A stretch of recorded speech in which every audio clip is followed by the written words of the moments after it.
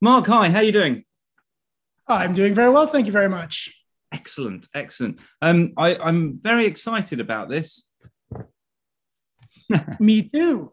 We caught up the other week, but looking back, we first met. I think we definitely exchanged some words at the University of Sussex, and That's right. we may even have met in Edinburgh. That's right. We did meet in Edinburgh originally, but we've seen each other a couple of times since then. Yeah, and Yeah. and so now you find yourself in Japan. Yeah. How's that happened? Yeah. Yeah, I feel very fortunate, really. The job market right now in academia is a bit tight because of COVID. Universities are struggling, I think, to keep faculty levels online. But a job came up here at Hokkaido University. They have a new center called the Center for Human Nature, Artificial Intelligence, and Neuroscience, and it's fantastic. It was like it was built for me. My colleague and mentor Julian Kiverstein put me onto it. I was just coming up. I was working with Andy Clark at the University of Sussex on the XPEC project, Yeah. and that was a postdoc position, and it was just coming to the end, and I was just starting to look for what the next thing was. And Julian saw the job posting for here in Japan and handed it on to me because it looked like it was such a good fit for me. And wow, was it ever a good fit? I mean, I don't know if you've had a chance to see the website, but it's really fantastic. You don't often see websites like this. I mean, the whole spirit of the department is to get philosophers and neuroscientists and machine learning researchers together to tackle topics that are central to human well-being and especially human relationships with technology and well-being, which is exactly what I'm interested in doing now. Yeah. Yeah. So Yeah. this really triggered. So I heard you talking about that. And then I did look at the website and I was kind of like, wow. And this is probably why I'm very excited about all of this. Yeah, cool. Because I'm hearing you use words like studying, flourishing, and thriving as humans, Yep. and I'm going to be slightly selfish as well because Yeah. I'm going to try and get you to come through your lens at some of the stuff that I'm doing because it just seems to really resonate, and to have some kind of explanation would be fantastic. I love Um, that. And just to prime that, I'm excited about getting a chance to talk with you here because, of course, it's purely theoretical on my end, and I would love to hear from a practitioner where some of these things actually hit the road. So yeah. this will be very fruitful, I think. Yeah, and so again, tracking back to the expect meetings, which were Yeah. just fantastic, and others as well, which we were probably both at with Yeah. because we sort of mingle in the same circles. Yeah. Exactly. I'm always sort of the oddball. There's this physio guy here, and everyone else is sort of academic and intellectual and scientists and philosophers, and I love it. I love that scene. But I'm Fantastic. definitely the odd one out, and the dinners and things when we had those. Most of the stuff I just wouldn't understand, but then there was the occasional thing. Oh, yes, that makes sense, and it made it all worth it for those 2 days of Yeah. sitting in a small room listening to amazing people talking. But then it struck me that, and we spoke about this before, the challenge of understanding a lot of the language and the things that are being said, because there's some really practical things being done and said, but to understand them. Now, the difference I found when I'm listening to you speak is that it makes sense. You use language that makes sense to me. What's that all about? No, I don't know. That's great though. I mean, if that's how you feel, I'm extremely flattered, and that means I'm doing my job well. I Yeah. I guess the only thing to say is that I'm as interested in teaching as I am in research, and not everybody who's doing research is also interested in teaching. Sometimes they have to teach, but their real heart is with research. But I love teaching, so it matters to me. I try to only get involved in research projects that I think will have real impact on people's lives. And then I spend a lot of time trying to find ways to communicate those things so that they can actually have impact on Yeah. people's lives. So that's great to hear somebody actually feed back to me that it's working. Yeah, no, absolutely. Now, are you a qualified teacher? Do you mean, well, what do you mean? Do you mean So like have an you? education, like an education degree? Well, not. I mean, have you had any kind of training on how to teach, or does it just sort of come naturally? Right. No, I don't really have all that much training on how to teach, tell you the truth, but I've just taught my whole life. Yeah. I taught business and sales in my early 20s. And then I've been a tutor ever since I was in university. Even in my undergraduate, I was tutoring. Yeah. And I've been, of course, teaching graduate and now postgraduate classes and seminars here at the university for the last number of years. So no, I don't have any formal coursework in teaching, but I take it seriously, and I'm constantly honing my craft from class to class. Yeah. So you're then, in a sense, aware of your errors and then updating your model. Yeah, that's right. Exactly right. And those errors are the ones that matter, right? Because you only update, in this framework that we've been talking about, this predictive processing framework, you only update errors that really matter to you. And you're right. The errors that are related to teaching well, they matter. So then I'm updating relative to them. That's right. Yeah. I'm going to stay a little bit close to the edge here, perhaps for some people. And I know that some teachers do listen to this, because I've had quite a few coaches and that sort of, and teachers on, because I'm very interested in education and getting different perspectives. But there's this phrase, and it's not just unique to the education world, but dead wood. And they're kind of people that sort of, and it's not necessarily a finger pointing thing, but are kind of stuck in their own way of doing things the same way over and over and over, which is basically not delivering any kind of results, and sort of just drift along with the tide. Right. And that's not for our kids. Right. One of the things that comes out of some of the research I've been doing is, I think, occasional glimpses at what we might think of as virtues for our kind of system. So, I do theoretical neuroscience, philosophy of cognitive science, and I'm primarily interested in this framework that pitches the brain and the wider system as primarily predictive, right? And when you start digging around in that research, I'm always excited to see when little sort of normative things come up where it looks like, oh, wow, if you were that kind of system, then maybe it would behoove you to act in this sort of way because it would make you good at what you do. And I don't know if you've heard this term, but super forecaster. Have you heard this? No, tell more. Cool. There's a new book out called Super Forecasters. And actually there's competitions all over the world where people come and you get given noisy data, solo or in teams, and then you have to make predictions based on that noisy data. And there's winners. And the cool thing is you're not just born with this, but you can train, you can train this. You can train to be a good predictor. So I'm kind of interested in this because if this theory of the brain and system is right, then there is something about us where we are trying to be good predictors. So I think it's kind of cool that there's this sport where people try to get good at predicting. Yeah. Anyway, yeah. What I love about it though, what I love about it though is that what the qualities are that make a good super forecaster. Because I think they might also be some of the qualities that maybe make any kind of good predictive system, and maybe we're all predictive systems. And they're things like keep being curious. Don't ever stop being curious. And be interested in lots of different fields. Don't get stuck in one little field. And the most important one is to hold a high level belief that your beliefs are only relatively right. Yeah. So you should never think. So the person who ends up being a great forecaster, a super forecaster, has a modicum of self-doubt and has a modicum of humbleness about what they know. And that leaves them open.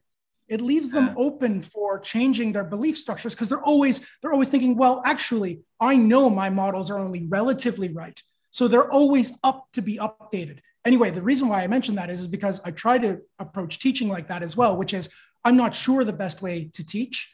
And so I always have my eyes open for opportunities to update my models about teaching and trying new things. And like that. Yeah. So this very much sounds, there's two principles that I like. There's many, but these two I like. And one is the beginner's mind, the Zen idea of beginner's mind, which that speaks of, and also Kaizen. And I think the two, continuous improvement, the two together are extremely powerful. And funny enough, I was listening to Laura's podcast with Mick yesterday, and he was talking about, I think it was recorded last year, and obviously you appeared on it as well. And he was talking about how philosophers are very happy to I mean, they ask great questions. That's it, sort of seems to be at the essence of it, and can discuss these things very, very openly and listen to each other's concerns in inverted commas, and just have a really sort of vivid and lively discussion, which is not personal. Whereas in other fields, when you challenge someone's data, ideas, or whatever, it immediately becomes this battle of personalities, and it's really ugly and never really goes anywhere useful, because everyone just feels a bit sort of like, and so that sort of approach. But aren't we sort of lucky to have that tendency? Yeah, exactly, and maybe more than lucky, actually, because over a number of papers recently, and this is becoming much more common in the field that I'm working in, we're seeing that all sorts of pathologies are related to frozen beliefs at different parts of the hierarchy. So, you can think of the brain and nervous system as stacks of beliefs, stacks of sort of habits, really.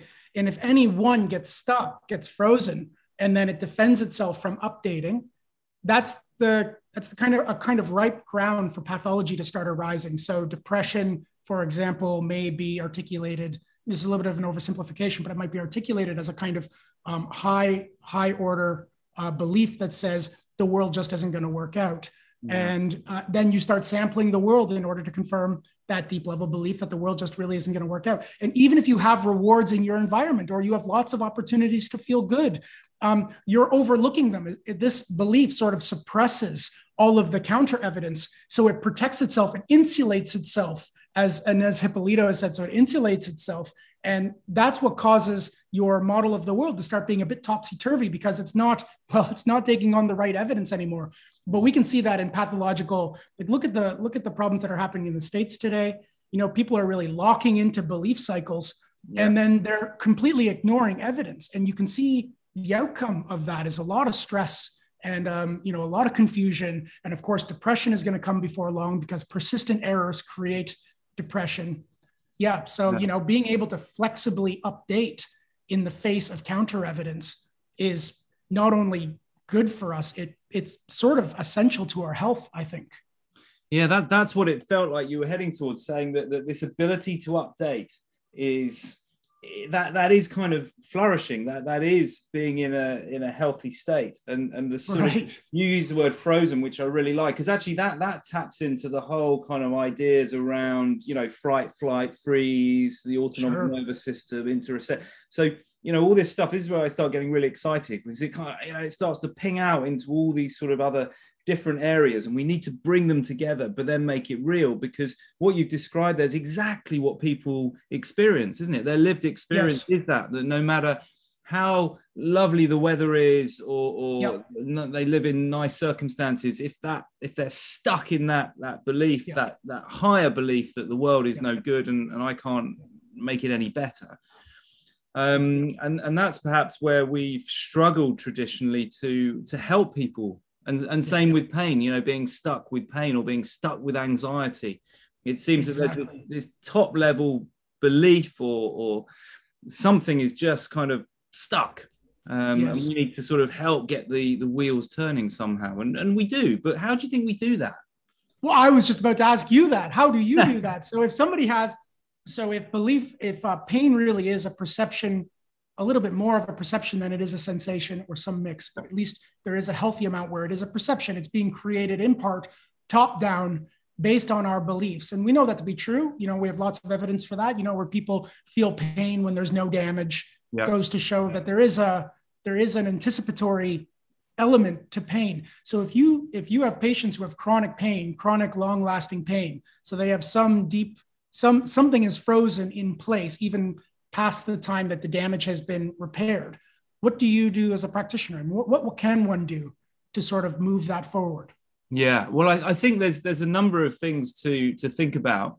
First of all is how you as the individual clinician therapist present yourself and the model that you're presenting to them. So in other words, are you someone who gives messages of hope? Or are you someone who gives messages to say, I'm sorry, but this is probably the way it's going to be for you? And people hear that. They hear that a lot still. I don't believe that, because that to me is saying that life stands still and there's no dynamic. And you know, I'm a big fan of impermanence as a sort of a concept, because that seems to be the way that, you know, how would life be if that wasn't the case? Yeah. So, you know, what we present, the language, that's the first thing, and then the way that we work. So you can focus on the pain and the bits that hurt, and try and treat them and get people moving them or thinking about them in different ways. But to me, that always leads to fairly poor outcomes, because in essence, what you focus on kind of governs how you feel, and you just kind of get caught in that. It's almost like it would keep that. There'd be no update of the error. You're just kind of doing the same thing. Right. Whereas if you can turn that on its head and think, okay, well, what does this person want to achieve? What's their picture of success, and how can I help them take steps each day in that direction and explore? Right. Tap into their values, what matters to them, stuff that brings them joy and pleasure, or did years and now. And just gradually take them forward, so they sort of start to feel this sense of opportunity. And that's kind of coming through a coaching lens, using their strengths, talking about their strengths, successes they've had before, and how they can leverage that now. I love that. So, right. So I'm pretty interested right now in Robin Carhart Harris's work. Have you seen this on psychedelics and the role that they play in the brain? Have you seen any of this work? I'm aware of some of it, but not. So tell more. I'll share the paper after, but it's fantastic. So they talk about the brain annihilating. So like metal, when you heat up metal, it becomes flexible again. Right. And they're using the free energy principle, they're using this active inference approach to some degree. And they talk about how the brain can get fixed at higher levels in sort of attractor basins. Okay. So then there's not much movement. And they say, well, actually, occasionally the brain needs to go into a hot entropic state, meaning it needs to occasionally for those valleys to become flat, so that when the brain cools back down again, it has a chance to maybe have moved a little or to adjusted some of its habits. Just meaning to say, we hold habits deep in the brain. And part of what it is to be healthy is to occasionally challenge those habits, because maybe there are better ways that the self-organizing system could be self-organizing if it was just given a chance to sort of pop out of those slots. And they have lots of evidence that shows that maybe psychedelics can do that. That's one of the things that they're doing. That is one of the reasons why they can support health in some ways. They free up these higher level beliefs temporarily. So the brain temporarily gets hot and malleable, so that it moves in ways that it doesn't normally move outside of its own habit structures. And then when it cools back down again, there might just be the chance that the brain learned that, oh my goodness, that wasn't the only way I can self-organize. I can also self-organize like this or like this or like this. And I think the same thing, of course, is happening with meditation, because what you're doing in meditation is you're challenging your high-level beliefs by really looking at what ordinarily you were just assuming to be one way or another. And when you challenge that belief, again, you're reducing those valleys, those attractor states higher up, which allows the brain a chance to maybe try something else. And I hear the same thing with your therapeutic approach there, which is you get stuck in this one way of believing life is. And then what you have is yourself as a coach, taking the people bit by bit and showing them, well, that's not the only way that you could be self-organizing. Yes. Okay. Yes, there's pain. And yes, there might be some damage. Yes.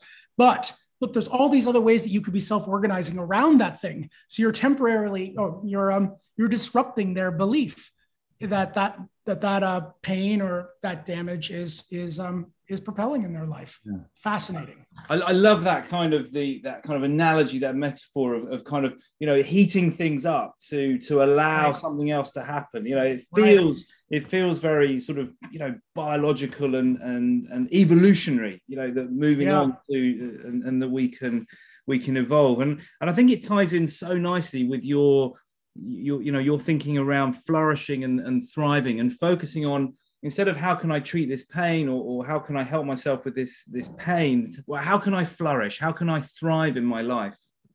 Yeah, and that's the one big take home. So we did a number of papers in a row, myself and Eric Reitfeld and Julian Kiverstein at the University of Amsterdam. We did a series of papers, and we were looking primarily at pathologies. So we wrote a paper on depression. I wrote a paper with George Dean and Sam Wilkinson on depersonalization and dissociative disorders.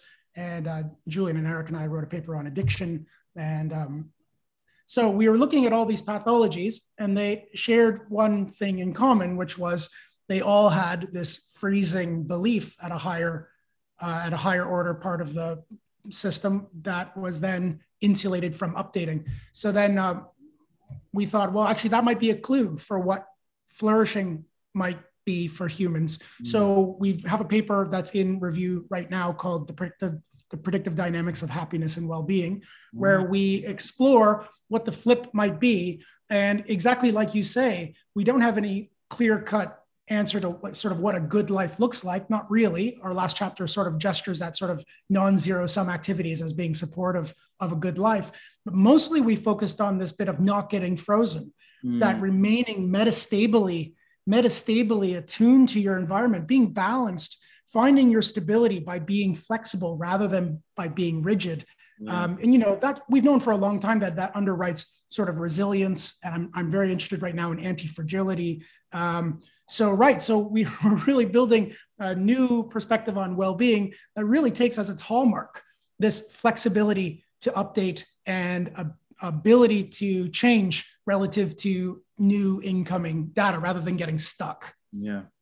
So thoughts just come to mind because I love this kind of in positive psychology. I've been a fan of and enjoyed and seen the practical sense of for a number of years, and there's a certain, some people are going to kind of buy into that and are going to be able to adopt the skills so we can distill these things into skills and practices that they can use in their own world. But there's going to be a number of people who live in very difficult circumstances, so they might come into a clinic or work with someone and it all makes sense to build, they work on their skills of resilience and such like. And then they have to go back into let's call it a toxic environment, very difficult relationships, perhaps all sorts of financial pressures, difficulties. They're not able to afford a particularly good diet, that kind of situation. Do you think that we can create things practically for everyone? Yeah, it's a really good point. Those beliefs can get frozen for lots of different reasons. So there's not just one thing that freezes them, So you can have environmental aspects that freeze the system for you, like you have persistent hunger is going to engender fear around food, and that's going to freeze that for you in some way because it's meaningful. Same thing, we see soldiers coming home with PTSD. Some research by Rebecca Todd at the UBC showed that, their amygdala is supersized. So, you get this where you've hung out in a dangerous situation long enough that the brain has just found a better way to self-organize, which is to expect there to be danger in your environment. It's super important for a soldier, right? To expect that there's going to be danger so that they're really tuned in to dangerous stimuli.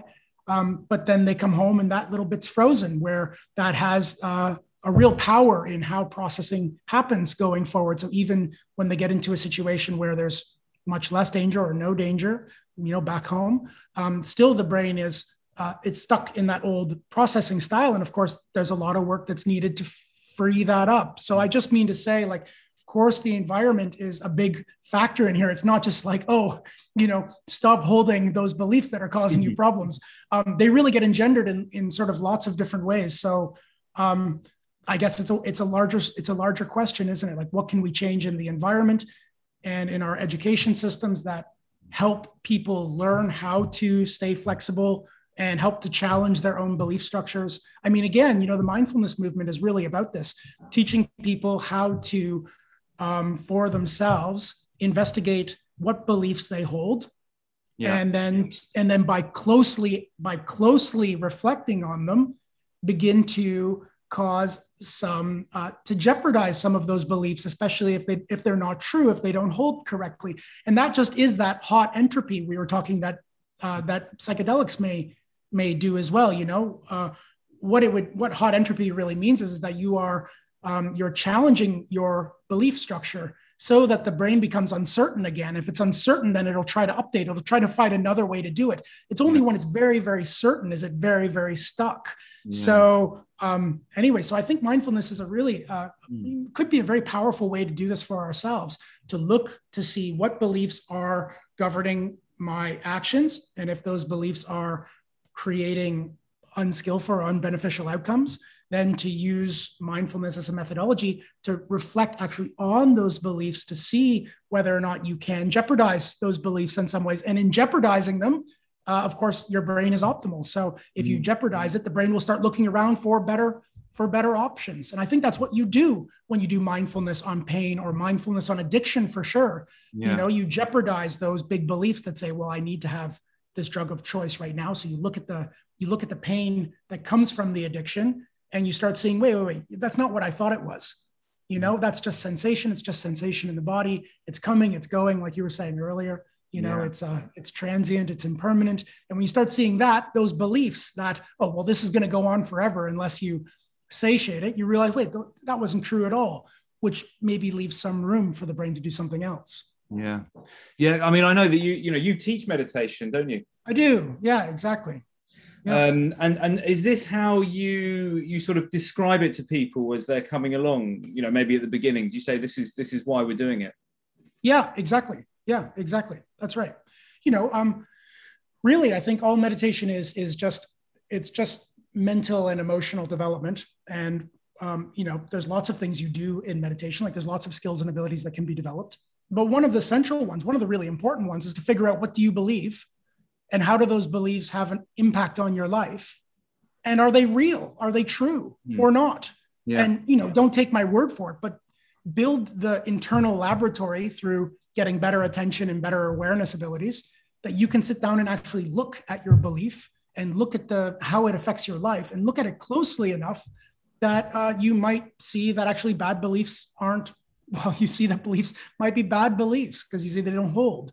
Like, for instance, you know, well, I can imagine, you know, there's certain aspects about pain that I've definitely learned in my life where, well, a better one is maybe anxiety.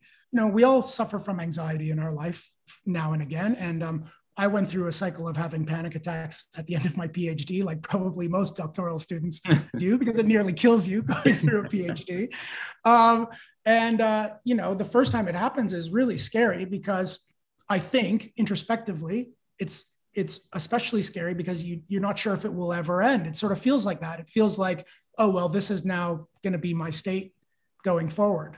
So a big reason why you suffer it, or at least why I suffered it, was because I could feel that I had a sort of automatic assumption that this anxiety was going to go on forever. And if you've ever had anxiety episodes, I think probably you can sympathize with that. But if you're mindful, even when you're having like a big anxiety moment, what you can learn every time that happens, you learn a little bit better, is that there's a natural arc. There's a natural arc at which anxiety runs.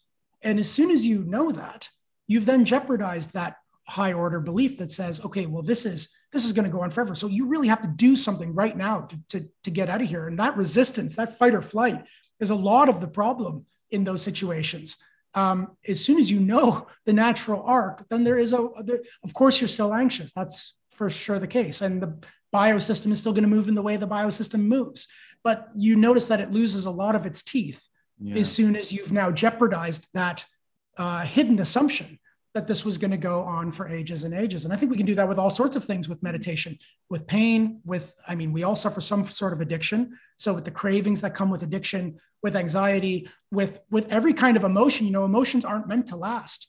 I mean, they don't last. That's just the nature of emotions. And yet we act all the time like they're going to last forever, you know, but if you really look at them, you see that they don't last. Actually, the only reason why they did an experiment with depression, like really serious clinical depression. And they asked people who had, you know, really serious clinical depression, how often are you depressed? And the people tended to say, well, I'm depressed all the time. You know, I wake up depressed, I live depressed, I go to sleep depressed. That's my life. And then they gave them beepers, and then they beeped them randomly over the next number of weeks or months. I can't remember. And what they asked them to do is, when it beeps, to write down their emotion, like actually what they're feeling right then. Yeah. And they found that actually they were only really depressed sort of 15% of the time. Wow. The rest of the time they were feeling a range of other emotions. So the big part of their suffering was that they kept overlooking that belief. So the belief said, I'm depressed.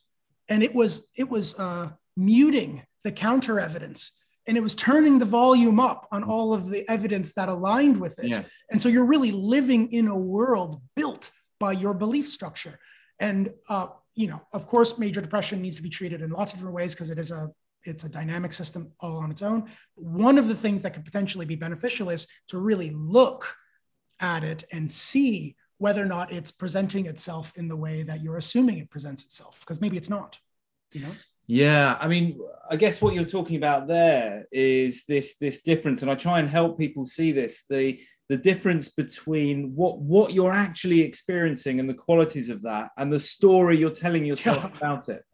Exactly, right. And so if you challenge the story, that's just that hot entropy we've been talking about again, where the brain gets plastic again, because the reason why it stopped being plastic was because it was like, oh, I know, I've got the story down. I don't need to spend resources anymore trying to figure the story out. Life is a bit garbage. I got the story right. So I don't need to invest resources anymore to see if it's not that. I've got the story right now. And coming from this framework that I'm working on, these stories are more than just stories, right? Because the things that you expect the world to be like, they're the ones, that's what's governing your perception and your behavior in the world. So your world is really being demarcated. It's being carved out of these expectations. So the story that you've locked onto, that's the world you live in. So it's really important that we know what stories we're telling. And then if you don't like the story, how do we get out of it? Yeah. And this is part of that. That's part of what you do, is that you can, well, there's many ways that we do this, but one of the ways you do it is you challenge that belief structure. You invalidate it in some way. You find counter evidence for that story by looking closely at what's going on, just like you just said, which forces the brain to maybe become a bit more plastic to see if it can get a better grip. And then you don't know, maybe it gets a better grip on a better story. Yeah. And then that person's got to be kind of willing to go there. Sure. And of course that, you meet a lot of resistance with these things. That's where something like motivational interviewing is a beautiful kind of approach and an art and technique to allow you to kind of really work with people on that resistance. Absolutely. I mean, if you start thinking that what we take to be ourself is what we predict about ourself, then lots of these beliefs, they get integrated as parts of the self. And so they don't want to be updated, right? I mean, part of that is evolutionarily smart. You don't want to update beliefs too quick. You don't want somebody just to tell you any old thing and your life just adjusts based on it, right? So there is an evolutionary reason why we want to hold our beliefs close to us. So you're right. We don't want to be challenged too much, because that creates more uncertainty and entropy in the system, which is really what the system is trying to reduce the entropy or uncertainty. The problem is that the way that it reduces it can be kind of garbage. Like the long-term addict is also reducing uncertainty within their drug seeking and taking repetitive behavior. So they've carved out a life where they're managing uncertainty fairly well, but it's leading them in a sort of bad way that's ultimately not going to be sustainable. Yeah. So then I guess this is the subtle art of being a therapist or of being a coach, is that you have to help people find a way to slowly start invalidating their beliefs, to discover their beliefs. And I suspect a major part of that would be I can think of two things that would be central to that. One, get people to start recognizing that their beliefs are not identical with what they are, that beliefs are updatable no matter what the belief is. So like you were saying right at the beginning, impermanence, recognizing that all beliefs are updatable and should be updatable, and that you're in no danger of updating your beliefs. That's one thing. And the second thing is getting really comfortable with uncertainty and suffering. Mm-hmm. I can't imagine how you get better. I don't know how we're going to get better as a species until we get better at being able to just be a little bit more uncomfortable, because discomfort is the quality you get when this annihilation begins to happen, because it means there's more uncertainty in the system. But if there's not more uncertainty, you can't get from one pocket to the other. You can't just go from pocket to pocket. You've got to go up.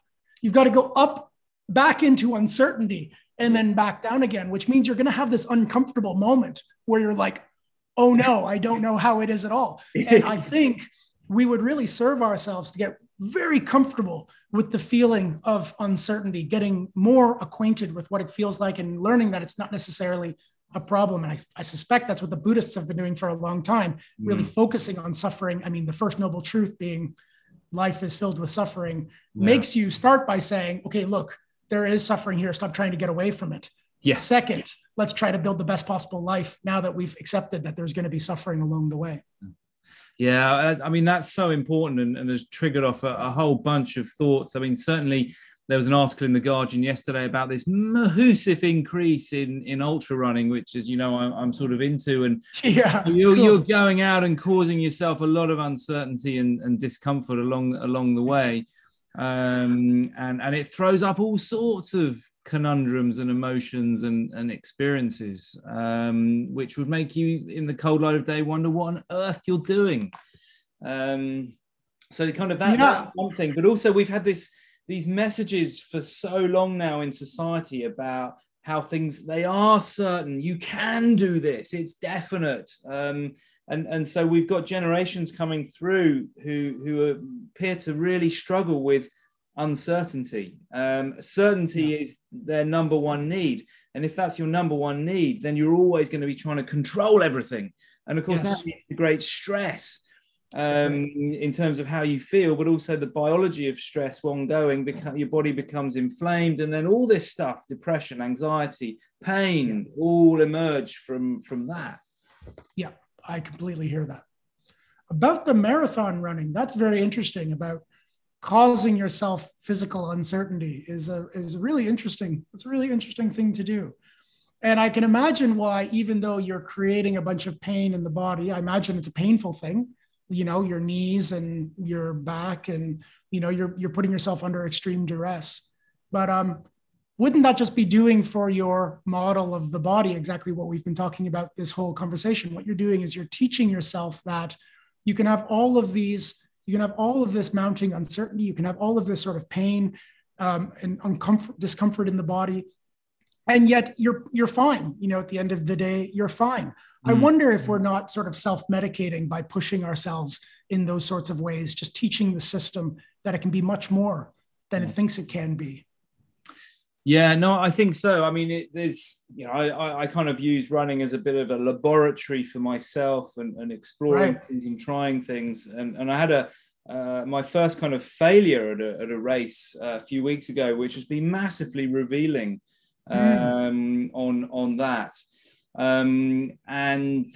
People don't necessarily think of it along these terms. I suppose it's an adventure. People want to push themselves and explore, but underlying that is perhaps this need to feel, more uncertainty, and then learn how you deal with it as an individual. Yeah. Wow. I think that running has a lot of analogies for, and not just ultra running, but running has a lot of analogies for life in that way, in the habit formation, or dealing with the fact that you don't want to do it, or aches and pains they arise, and that sort of thing. Runners are notorious for continuing to run even if there is an actual injury. They will continue to do that. What needs being met there, Yeah, wow. Do you feel your life has improved since you started running like this? Have you seen improvements in your mood or in your life, or why do you do it also? It's interesting for me. Yeah, so definitely it gives you this sense of I can. But so that's why it was, and I was doing an ultra distance run, some races, some on my own, every month for the last 2 years. And then I was struggling a little bit with some, aches and pains that weren't really going away. So I took a month off for the long one, carried on running. And so now much better. But I signed up for a 100K race a few weeks back. And I just sort of sat back, and this is classic, isn't it? This would be a good example. I sat back on the belief that I could just do it. I could just literally turn up and do it. Not really done any long runs for quite a while, but still been out there, but thought I could just use my past experience to keep going. But what I found was that at about 20K, the stuff that you start thinking usually around 70, 80K crept in. No. And that's not good when when you're literally a few hours in. And that was a complete surprise to me. and started to throw up all the dialogue around, oh, well, you're not going to do this, are you? You know, I told you, you know, and all that sort of stuff. And then I sort of made the decision to stop at 50K, and that gave me some relief. Yeah. I thought, okay, I can do that. The aches and pains I've been struggling with in my leg they were coming back. And by the end of what I ended up doing about 60 odd K, because I took a wrong turn somewhere, which is still a good day out. 60K is still a good run. Yeah. But to me, wasn't. If you'd have been in the car with me driving back afterwards, you know, I went to the finish line. I just grabbed my bag. I chatted to the race director, but I didn't engage with any of the celebration. I was thoroughly, I won't swear because, but you know, I was not. I was really unhappy. I felt a huge sense of failure, and all. It was horrible. But now I can look back and learn. You know, I'm really taking something from that and put in some other measures. So, you know, working with a coach and really thinking about what I'm doing. So I mean, that's kind of, I won't go into any more detail because people get falling asleep with boredom, because unless you're a runner, really not interested. But how would you put a predictive processing light on that experience? Is there anything you could say to it? Well, I'm not sure exactly from that lens, really. The one sort of with my meditation cap on sort of comes forward more than my predictive processing cap, which is, it's just another great example to, well, maybe it's both since it's in line with our discussion, but it's a really great example to learn what it's like to have one of your predictions breached, you know, like all of the anger and disappointment that comes up when we do worse than expected, all of that negative affect that we have when we do worse than expected. Actually, I have a new paper coming out that's on horror movies. I don't know if you've seen this or not yet. So I gave a talk not too long ago. I'm going to be giving another talk in a couple of weeks from now at a conference called Art and Affect in the Predictive Mind. Mm-hmm. So if it's interesting, definitely come check it out. I'll give you the link. Yeah. There's something similar coming up in that research, which is what value might there be for creating negative experiences? Like, pushing yourself and falling short. Because what I was going to say to you is, well, there might be some benefit in falling short. Mm-hmm. And actually, we're thinking that maybe one of the benefits of horror films is that it is filled with uncertainty and uncomfortability. So you have these basic bio predictions to be well, right? Yeah. To not be chased by a knife-wielding maniac, to not be in the situation where there's sort of monsters around. I mean, these are really old, deep primordial beliefs that drive your system, right? And then isn't it weird that we pay good money to be inundated with data that tricks our sensory systems into thinking, well, we're just in those sorts of situations.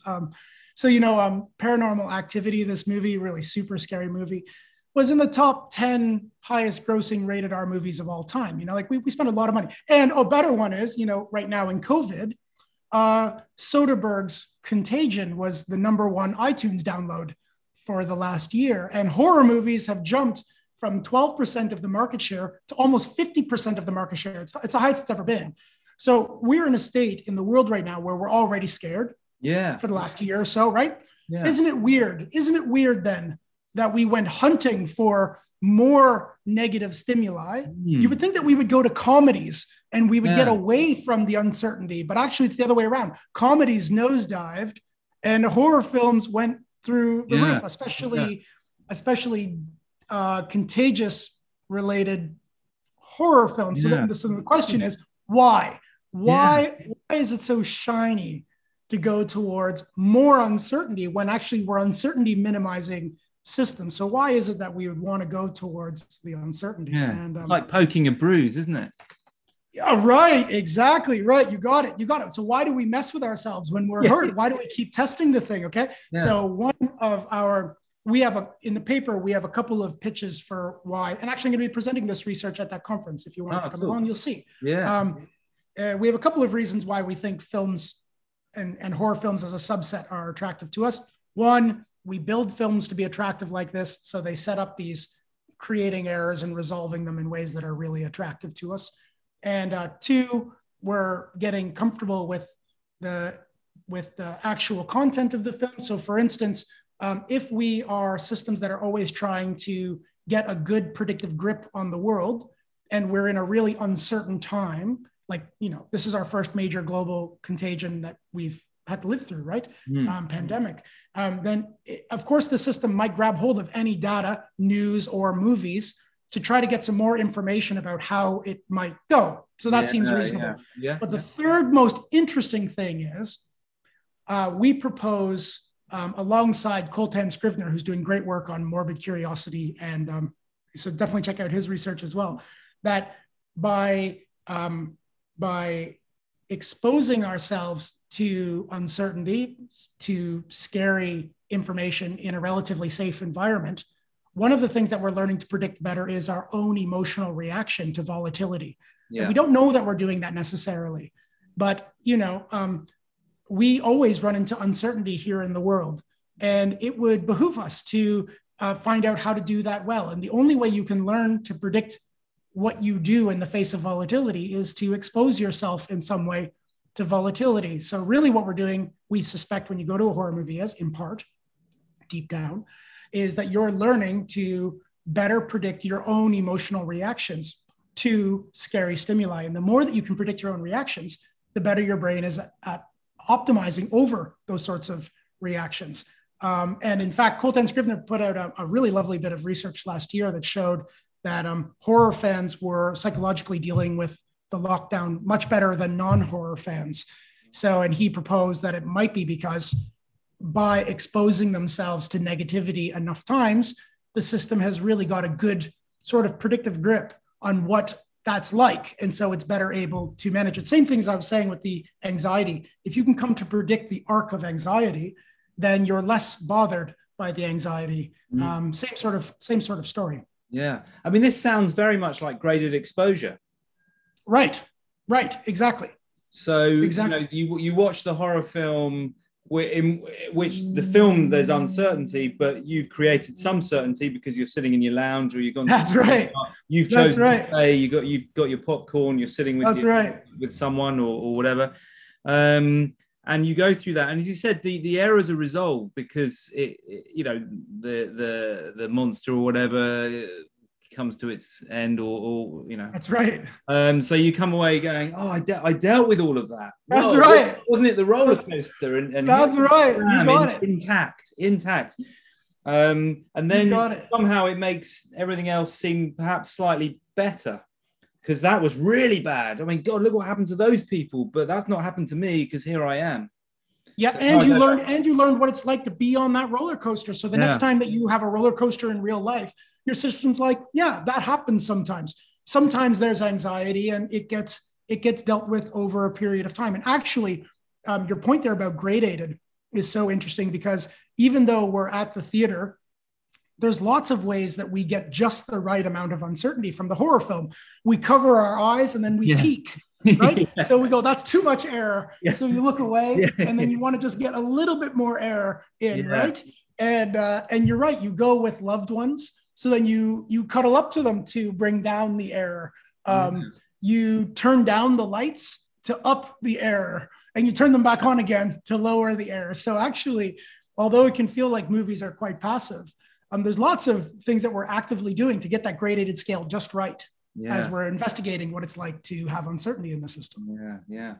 So I've not been a massive horror fan. I would say, or I haven't watched too many, but actually I do enjoy it. I like ones that have a kind of this was based on a true story. There's something about that that there's been poetic license and whatnot, but you want it. Did that really happen?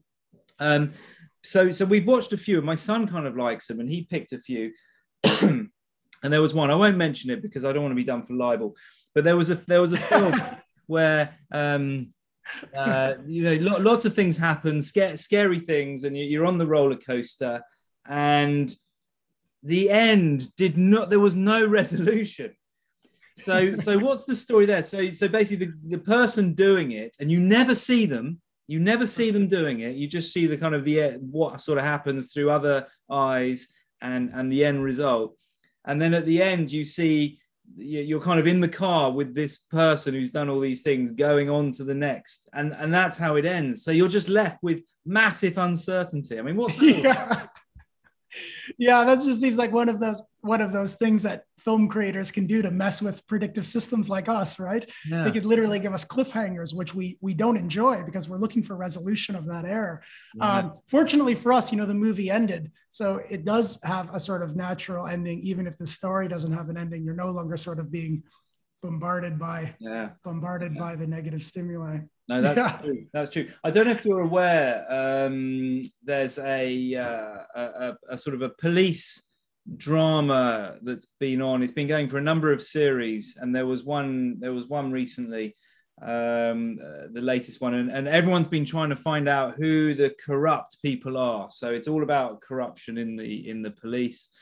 And kind of each time you're kind of hoping to find out who these various characters are, and everyone's working them out. And there's been podcasts and blogs, and it was all across the media and all of this stuff. And they had the final episode. This is only a few weeks ago, and they had the final episode. So again, it's this real roller coaster. It's not horror, but it's ups, downs. Is it him? Is it her? Did they do it? And all that stuff. And the kind of the backlash, because in many people's eyes, it was a really disappointing ending. Yeah, I felt that it was like the classic anti-climax of hours and hours of watching and thinking. And oh, really? Is that it? Is that it? Yeah, funny, very good. There's actually an industry growing up now where neuroscientists are acting as consultants for movie makers. Researching exactly how those good slopes of error reduction, error creation, and error resolution and suspense. So there's a real science of suspense growing where you can put people in the lab and do eye tracking and heart rate monitoring and see what is the optimal rise and fall of expectation to be maximally sort of alluring for us. And then you have consultants right from science, helping filmmakers get sort of optimal slopes. Yeah. Pretty interesting. Yeah, that's very interesting. And I've heard you and others sort of talk about these slopes, and it kind of makes me think that maybe we should, or maybe you could just define a few of the common terms. We've done it a bit topsy-turvy. Yeah. I don't think that matters because I think this is very consumable for people. But there are terms. So we've got things like predictive processing, active inference. They're probably two of the biggies, aren't they, that people talk about. Maybe you could just talk a little bit about what. Yes. Sorry, I should have done that right off the top. No, it's fine. I sort of did it on purpose, back to front. Yeah. Okay. Great. So sometimes called predictive processing or active inference. They're really often interchangeable, and it just refers to a new approach to thinking about what the brain and nervous system is doing, what the cognitive system is doing. So traditionally, we thought that a lot of processing in the brain and nervous system was a bottom-up affair. So the brain largely waited around for signals to come, and then it processed those signals from sort of simple to complex. And recently, that idea has been sort of flipped on its head. So now we're starting to appreciate much more the top-down affair that's going on in the brain and the nervous system. So instead of the brain waiting around and being relatively passive, the new image is the brain as radically proactive. So the brain here is being characterized as a sort of prediction engine, which is all the time trying to, it takes what it knows about the world, the statistical regularities that exist in the world, and then it builds from the top down for itself, the sensory stimuli that it's meeting in the world. And then it just uses the sensory data to update its predictions. And, if there's no difference, then that's fine. Then you've got a good grip of what the scene is. And if there is a difference, then we update that difference. So then the brain it has sort of two roles. One is it's creating predictions about what happens next. And then it's driving model updating and behaviors in ways that help you minimize the discrepancy between what you expect to happen next and what really does happen next. And it turns out that kind of a system is exceptionally good at figuring out a lot of things about its environment very, very quickly. And it's a super good way for a system to become quickly adapted to a really volatile environment, which is why we build our AI like this. We're building AIs in exactly the same way today, where you make them anticipatory rather than passive receivers. So that's predictive processing sort of in a nutshell.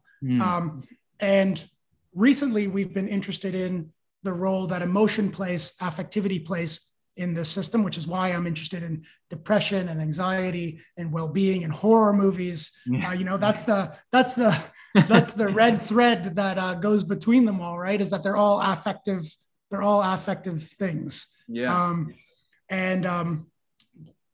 I don't know how much I'll go into this, but I'll just tell you a little. So the sort of the newest addition to this framework is starting to think about positive and negative valence, so good feelings and bad feelings, as a reflection of how fast or how slow you're reducing prediction error relative to expectation. So when we do better than expected at getting a good predictive grip on the scene, it feels good. We get rewarded. We return there again and again because it's a good place to go if we want to get good predictions up and running.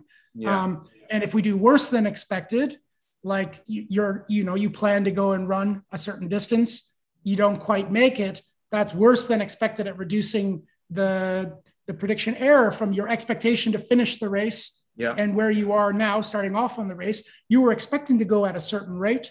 When you didn't go at that expected rate, all of that negative feeling you felt, that's the system sort of flashing back at you that you are, for whatever reason, doing worse than you had expected. And that's meant to signal to your system that something has gone wrong.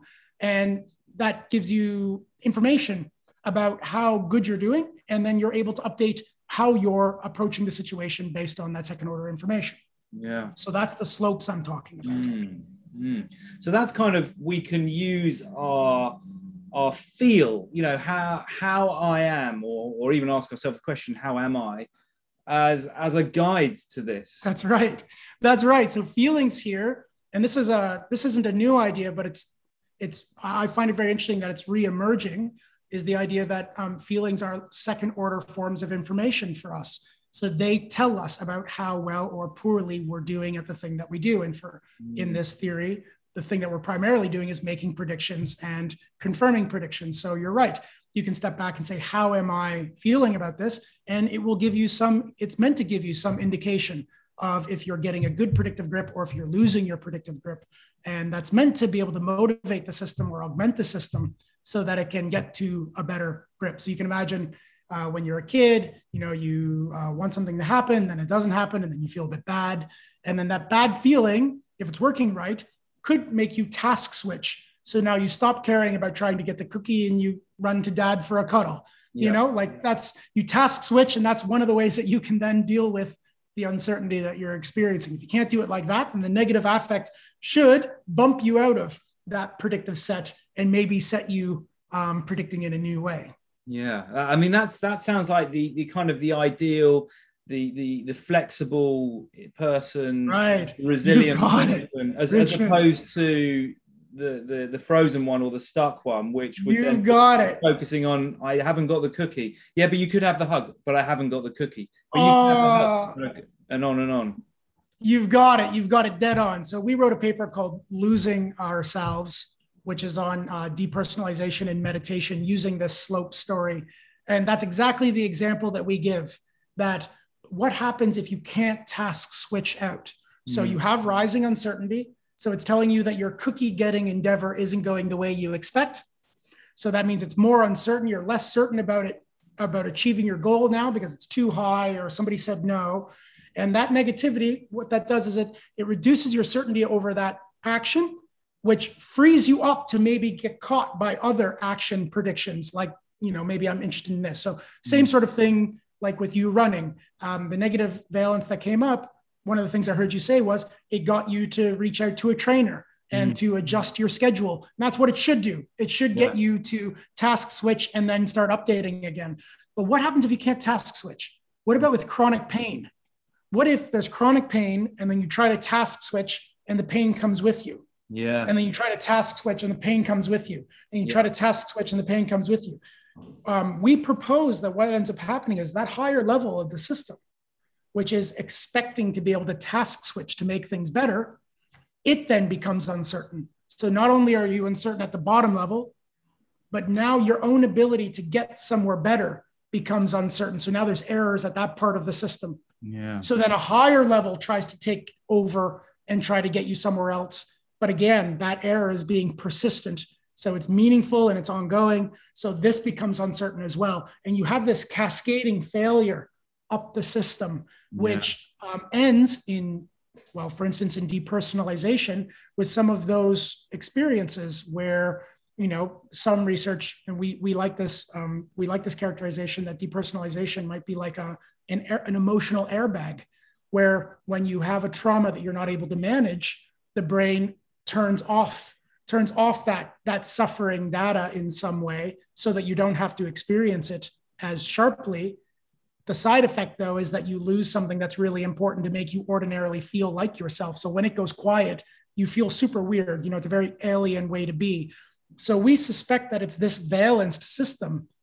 That's the one that's telling you, no, it's not going well. And it goes up a system. It goes, no, it's still not going well. It goes up a system. No, it's still not going well. So the system goes, okay, well, the only way we can manage the error now is to turn off the system that's telling us it's not going well. So it silences this affective system. But of course, that affective system is the one that is usually pulling you and pushing you in the world, telling you how your various predictive engagements are going. And that's what gives you a feeling of being you, your constant sense of doing better or worse than expected, and all the things you care about. That really gives you a sense of meaning. It pulls you into the world. It pushes you away from other things. So imagine if that one goes quiet, what would life be like? Yeah. Well, life would be, you would be in a place where things no longer push or pull you in the same way. You no longer have the feeling from the inside that things matter to you like they used to matter to you. And it turns out a lot about what we feel about being a self, a lot of our feelings of being a self are wrapped up in that constant push and pull in our various endeavors. So it goes silent to protect you, but we lose our sense of self along the way. So we contrast that in the paper with what happens in selfless experiences in meditation.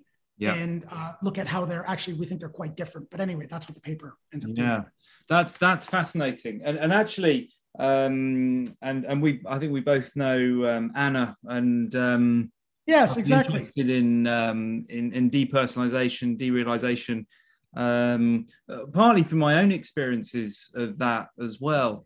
It doesn't happen so often now, but often the time I do feel it is if I'm a bit tired and, funnily enough, go for a run. So I'm out running and suddenly there's this weird, it's so difficult to describe.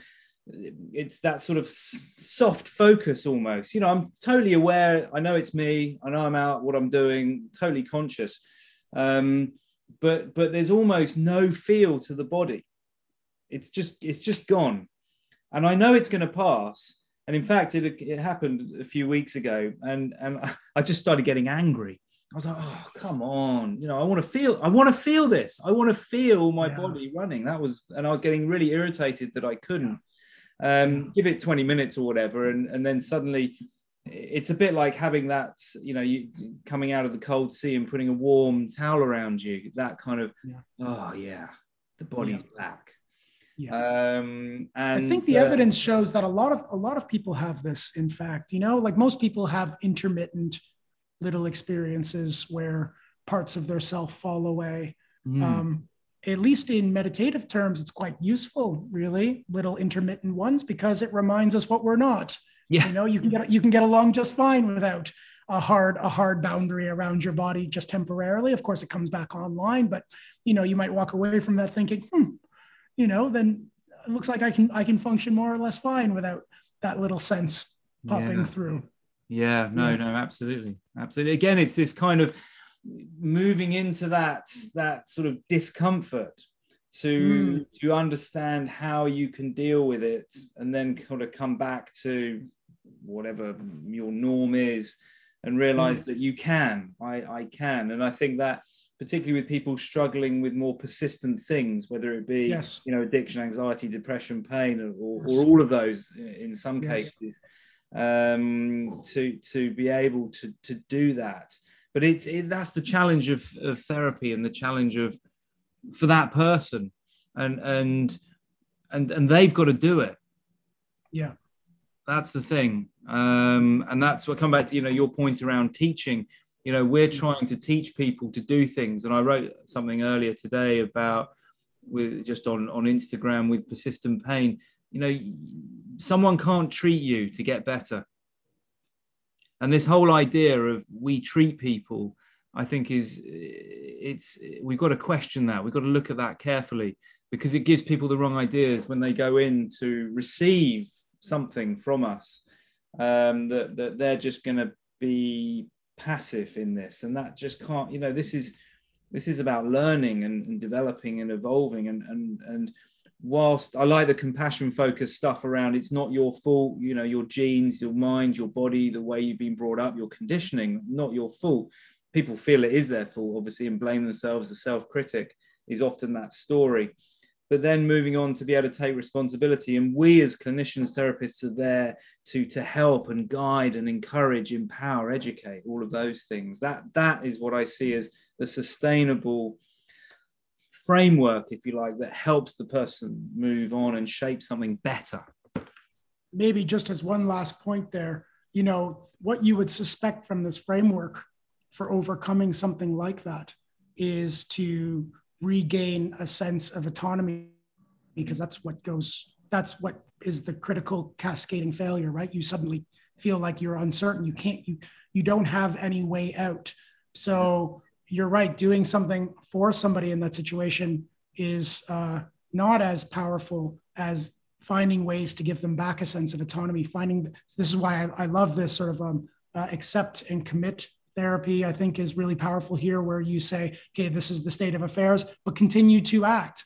Find that there are other ways that you can act, or like you've said at the beginning of the conversation, change your relationship with the pain, or change your relationship with the strange phenomenology, and continue to have self-efficacy, because then what you're training the system to see is actually you haven't lost all of your autonomy. It's just in this one pie slice.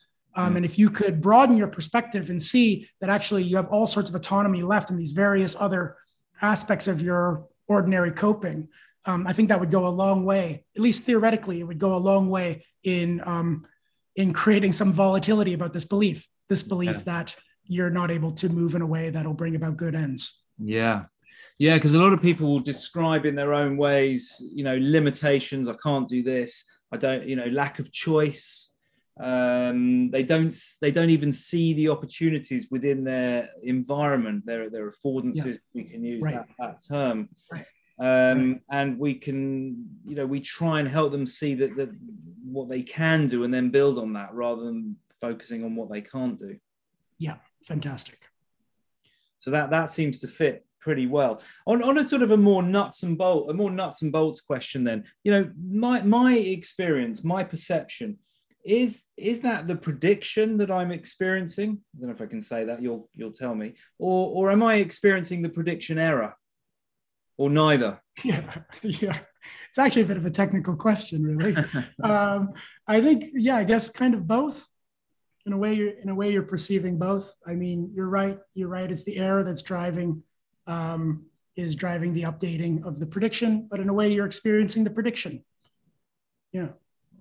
So, because when I think that people are starting to use, I mean, certainly Mick Thacker has really been bringing pain and predictive processing together, and his work's been fantastic. And with Andy Clark, and this is all kind of coming together, really quite magnificently. But a lot of work to be done yet. And again, that refers to clearly we're both open to these things. And of course, in healthcare, people often, particularly patients, and again, this ties right back into everything you've been saying, they want certainty. How long is this going to take? When will I feel better? Yeah, that's how we're built. We're built to try to get a good predictive grip. So that's juicy for us, right? We want to be able to expect how it goes. That's true. But then we as clinicians have to be able to say, well, we can't tell you that exactly. Yeah, well, that has something to do with this slope, because if you say it's going to, like one of the reasons why a PhD can be so difficult, I think, is because you say, well, in 4 years from now, something's going to happen. And then you're behind the 8 ball the entire time, right? It's always worse than expected for 4 years. So no wonder you have nervous breakdowns from it.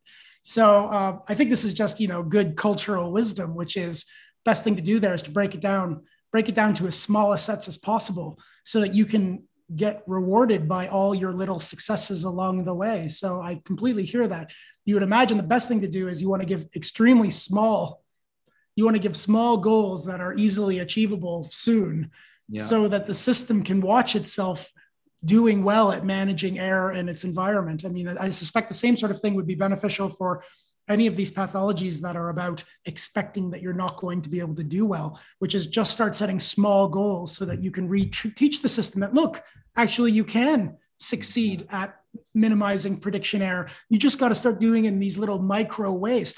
Don't worry about a year from now. Worry about what I want you to do today is this and this. And if you can really care about that, then you'll get the positive affect of, wow, I did that. Like I succeeded at that. I mean, we definitely use that in meditation a lot. You switch the story. You don't want a mind that's still and focused. Don't worry about that. That comes as a side effect. What you want the attention to go away from the object lots, and you want to catch it as soon as you can and bring it back. Yeah. And you want to feel good about the catching. So instead of feeling bad that you're not able to get a clear mind, which is one of your expectations, you start making the expectation something that's already happening in the mind anyway. Yeah. And when you catch it, then you feel good. So of course you have the dopamine system and all the reward circuitry helping you along the way. Yeah. You refer to the dopamine system, a fair amount for good reason. What role does it have to play here? Yeah, well, if we think that so dopamine in this framework plays a role in setting precision. Precision is just, if you think about it as turning the volume up or down on prediction errors. So it tells you which prediction errors are meaningful or interesting, which prediction errors should drive the system and which shouldn't. So you can imagine if you're walking through, a mall, there's all sorts of uncertainty around you, but not much of it is newsworthy. Not much of it is really going to impact how you behave or the way you perceive. Most of it's just, not very interesting noise. So precision is about what sort of matters to the system. Dopamine, along with lots of other neuromodulatory chemicals, are suspected to play a role in tuning precision. And of course, as soon as you start thinking about valence and good feelings and bad feelings or pain and pleasure, then you're already in the realm of starting to look for evidence in how the reward circuitry functions. It's one of the nice things I like about this add-on. This is a little bit technical, but it allows us in this one framework to also sort of fold in this long tradition from reward prediction error research that says that, the dopamine system is, it fires relative to anticipation and doing better than you anticipate. We've known that for a long time, that the reward system doesn't fire when things go the way you want them to. It fires when you do better than you expected. As soon as you come to expect it, it no longer fires the same circuitry. So we've known for a long time that reward circuitry is about doing better than or worse than. So you're tracking how well you tend to do, and breaches in that is really what gets triggered. So that's not all that new, really. The only new addition is that you start from this framework from a sort of first principles approach, and actually you end up being able to fold in this research and see that actually the brain is maybe doing that kind of stuff all the way around, and there's just one example of it. Yeah. So does that sort of explain that's day-to-day experience that we have? For me, it's a book arrives from Amazon or somewhere else, and I get very excited by that. Yeah. Right. That's part of it. That's part of it. Another thing, though, and actually I wanted to say this a little bit earlier, so it's nice that it comes up again now. One of the reasons why we're attracted maybe to, again, horror films or to the news, same sort of thing, same reason why we might be excited when we get a package, the same reason why we get addicted to social media. Social media engineers this in a big way, is that we find salient that those signals in the world that tell us with a high degree of certainty that there's some meaningful uncertainty that you can now get to and start resolving, because it feels good when we resolve uncertainty. You know, we are slope chasers, as Andy Clark says. We're always looking for good chances to reduce error better or more efficiently or well. So when you get a package, I mean to say you have extremely high certainty that there's something in the package that you don't know about yet. It's going to be, so a book is a good example, because you know there's going to be all this uncertainty to consume in those characters' lives, but you don't know what it is yet. And that's recent accounts have been proposed for, that's actually what salience is. So things stand out in the world insofar as their storefronts for meaningful uncertainty. You don't know what's in the store, but the storefront is telling you good uncertainty here, right? And you can imagine that that's why the news is so alluring.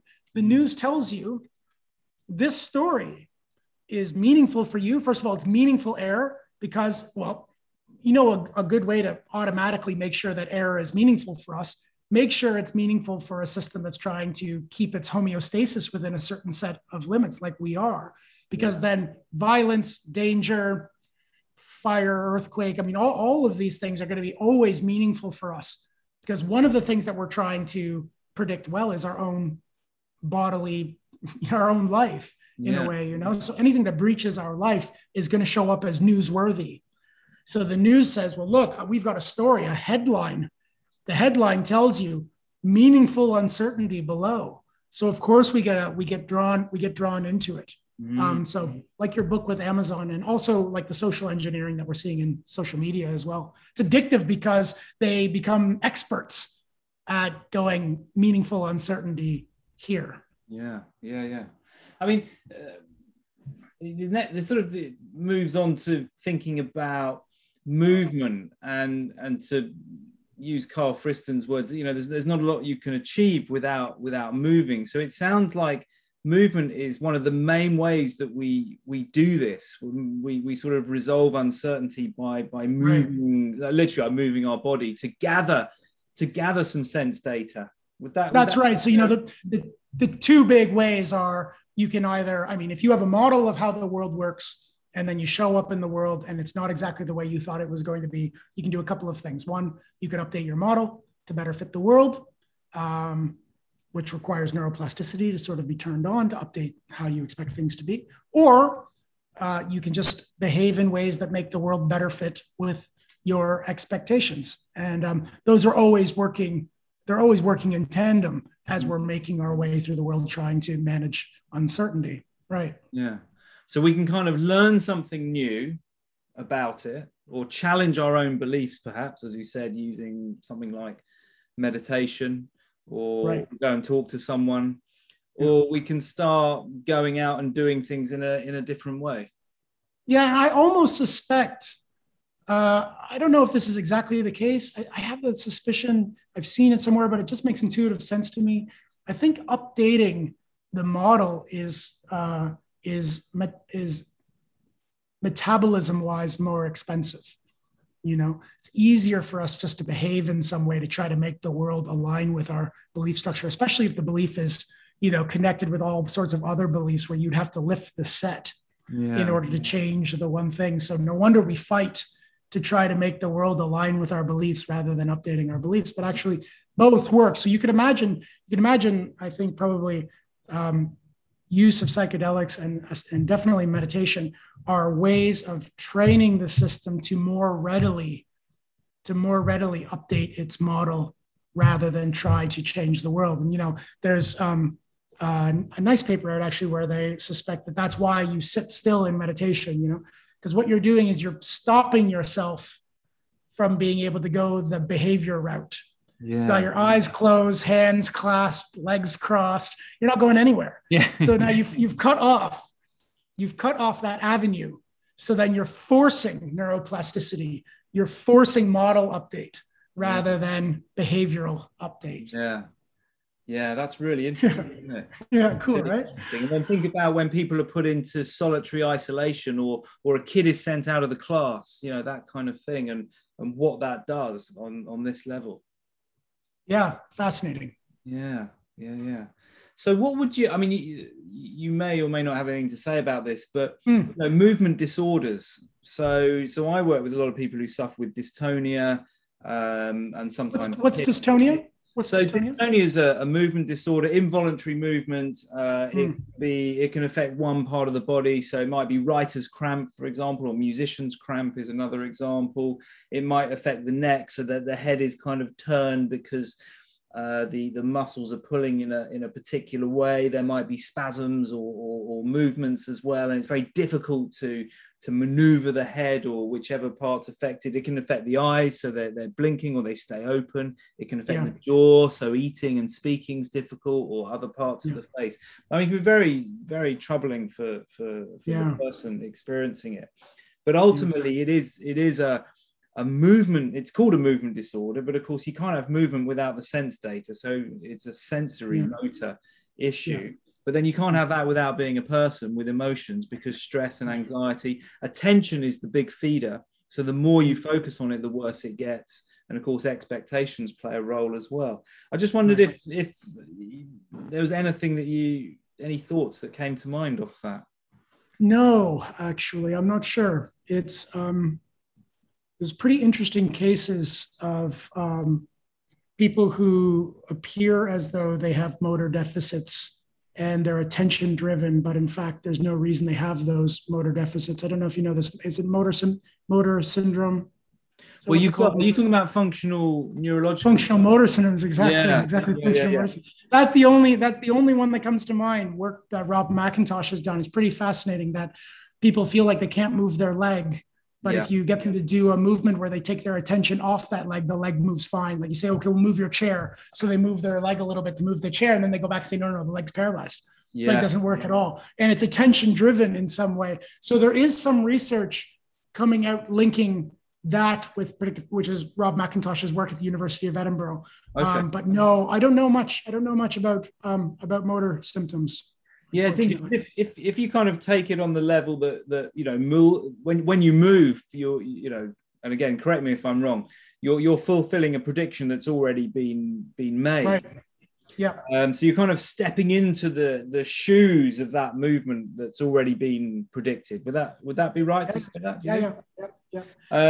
So the question then is well, why are these involuntary, unwanted movements, like the often severe turning of the head or the neck? You know, why is that being predicted in the first place? What is the purpose there? Something's clearly gone wrong, you could say. Yeah, I'm not sure. I mean, it's a fascinating area. And only thing that comes to mind for me is, there is a bio story here too. Like if you have surgery and you shorten a muscle, or then it doesn't matter about the prediction.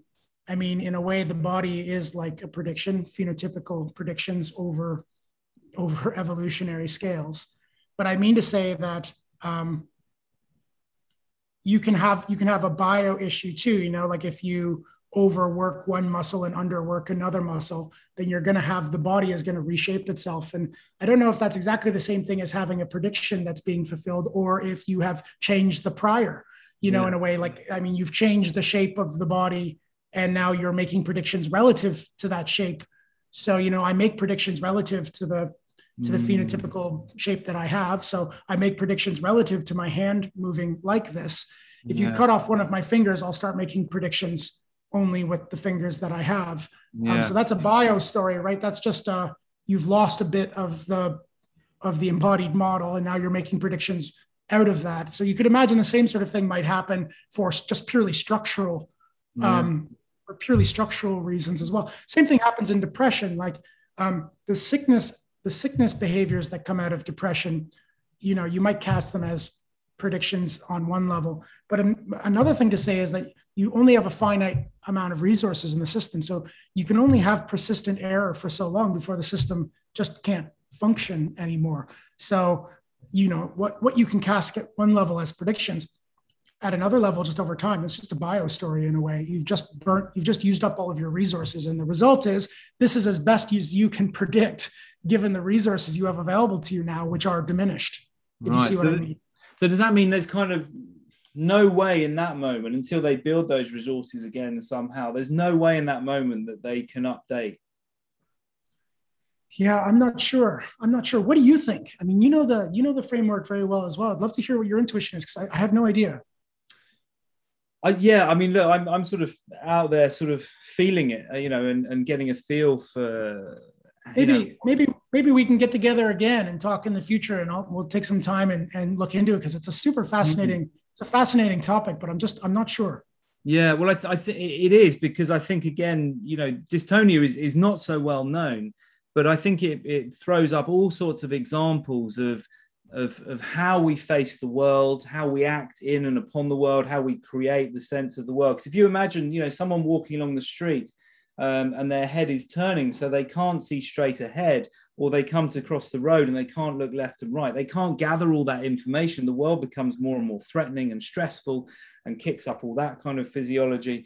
So literally, if that right there at least makes sense, right? Yeah. I mean, you're using one of the ways that you ordinarily cope with uncertainty in the world. So of course that's going to be stressful, because relative to your expectations about how well you can cope with error, you're doing worse than expected. You've spent years being in a healthy state, and now you're doing worse than your healthy state.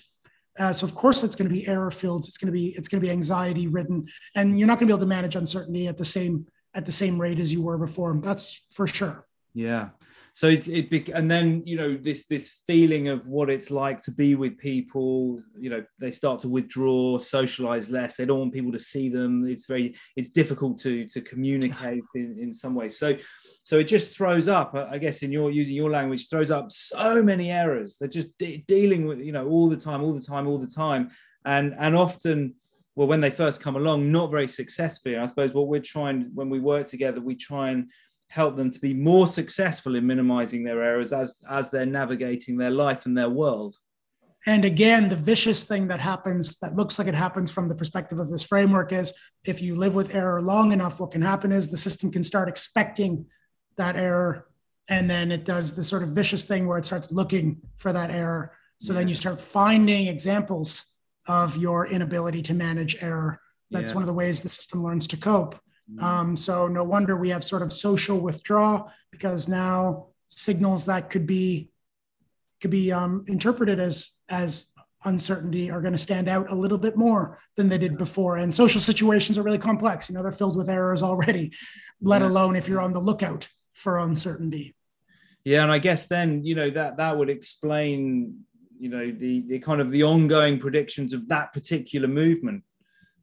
Albeit unwanted, it's not what I want to be doing, but that's the best that can be predicted right now, and it's not matching, the prior predictions of being able to look straight and turn and look left and right. So probably throwing up massive errors, which is why it's really felt, and why there's perhaps so much suffering and feeling bad. Right. So again, the one of the things the theory would propose might help is to start reteaching the system that it can do better than expected at tasks. So whatever tasks are available, so that it stops thinking there's only uncertainty, that you start teaching the system that it can reduce uncertainty, like you just said. And the other thing that potentially could help is to take the precision off of that issue, meaning one of the ways you can stop the error is by reducing how meaningful the error is to the person. So again, I can't help but think sort of some of the Buddhist meditation training suits there as well, which is coming to reflect that the body is going to be sick, it's going to be diseased, it's going to be injured, it's going to grow old, it's going to die. And really reflecting on those things. And maybe that's one of the reasons why it's beneficial for us to be doing that through our whole life, even before we're sick and injured and older. Because if we can include in our model that that's just one of the things that happens here when you're a bio body in a world filled with gravity, where you get old. And then if that's part of your model, then you would, in the same way as I was saying, if you can experience horror a couple of times, or you can be mindful through anxiety, you're going to come to model that. And so you'll be better able to operationalize over that. Same sort of thing here. If you can include in your model that these are actually quite ordinary things to happen to humans over their lifetime, that yes, it's unfortunate. Yes, it hurts. And yes, there's things, and of course there's things to do to work through it, but it's not really all that special. It is one of the things that can happen when we're here. Yeah. That's the quality of equanimity, right? Then you might be able to turn the volume down on it a little, which means it doesn't feature so strongly anymore, which means it's not driving the system in the same sorts of ways anymore. So that's a big movement for not only bringing more compassion into healthcare, but more equanimity. So not only helping people be more self-compassionate, but also having people become a bit wiser about what's a natural state here for humans.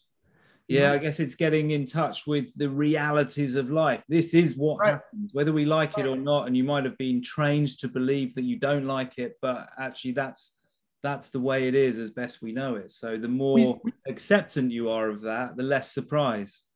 We see this a lot in, there's research about nurses having empathy burnout. You get into nursing because you have a real strong, compassionate desire to help people. And then you show up and you realize you can't help everybody. Lots of people are going to die under your watch. It doesn't matter how much effort you put in, how much time, how much metabolism you burn on. You cannot reduce that error. You want people to be maximally healthy. You have a deep level belief that all humans can be healthy, maximally healthy. Yeah. And so anything that's short of maximally healthy is persistent error. Yeah. And you know what? One of the ways that system that's under constant duress deals with it, this is very spooky, makes a lot of sense from this model, is that actually you can turn off your empathy systems. So then you have care workers starting to exemplify psychopathic tendencies, because the only way they were able to manage the error was to stop having the empathic belief running so strongly, so that they're not being harmed every day by the thing that's happening less than expected. And there's lots of training programs, I think, to get healthcare workers today to become more compassionate and more empathic. I don't see very many, and I actually spoke on this at the NHS in the UK a couple of years ago. I don't see very many people teaching equanimity, teaching people to get a better balanced view of what's realistic for humans, and then making that a real part of the education. Yeah.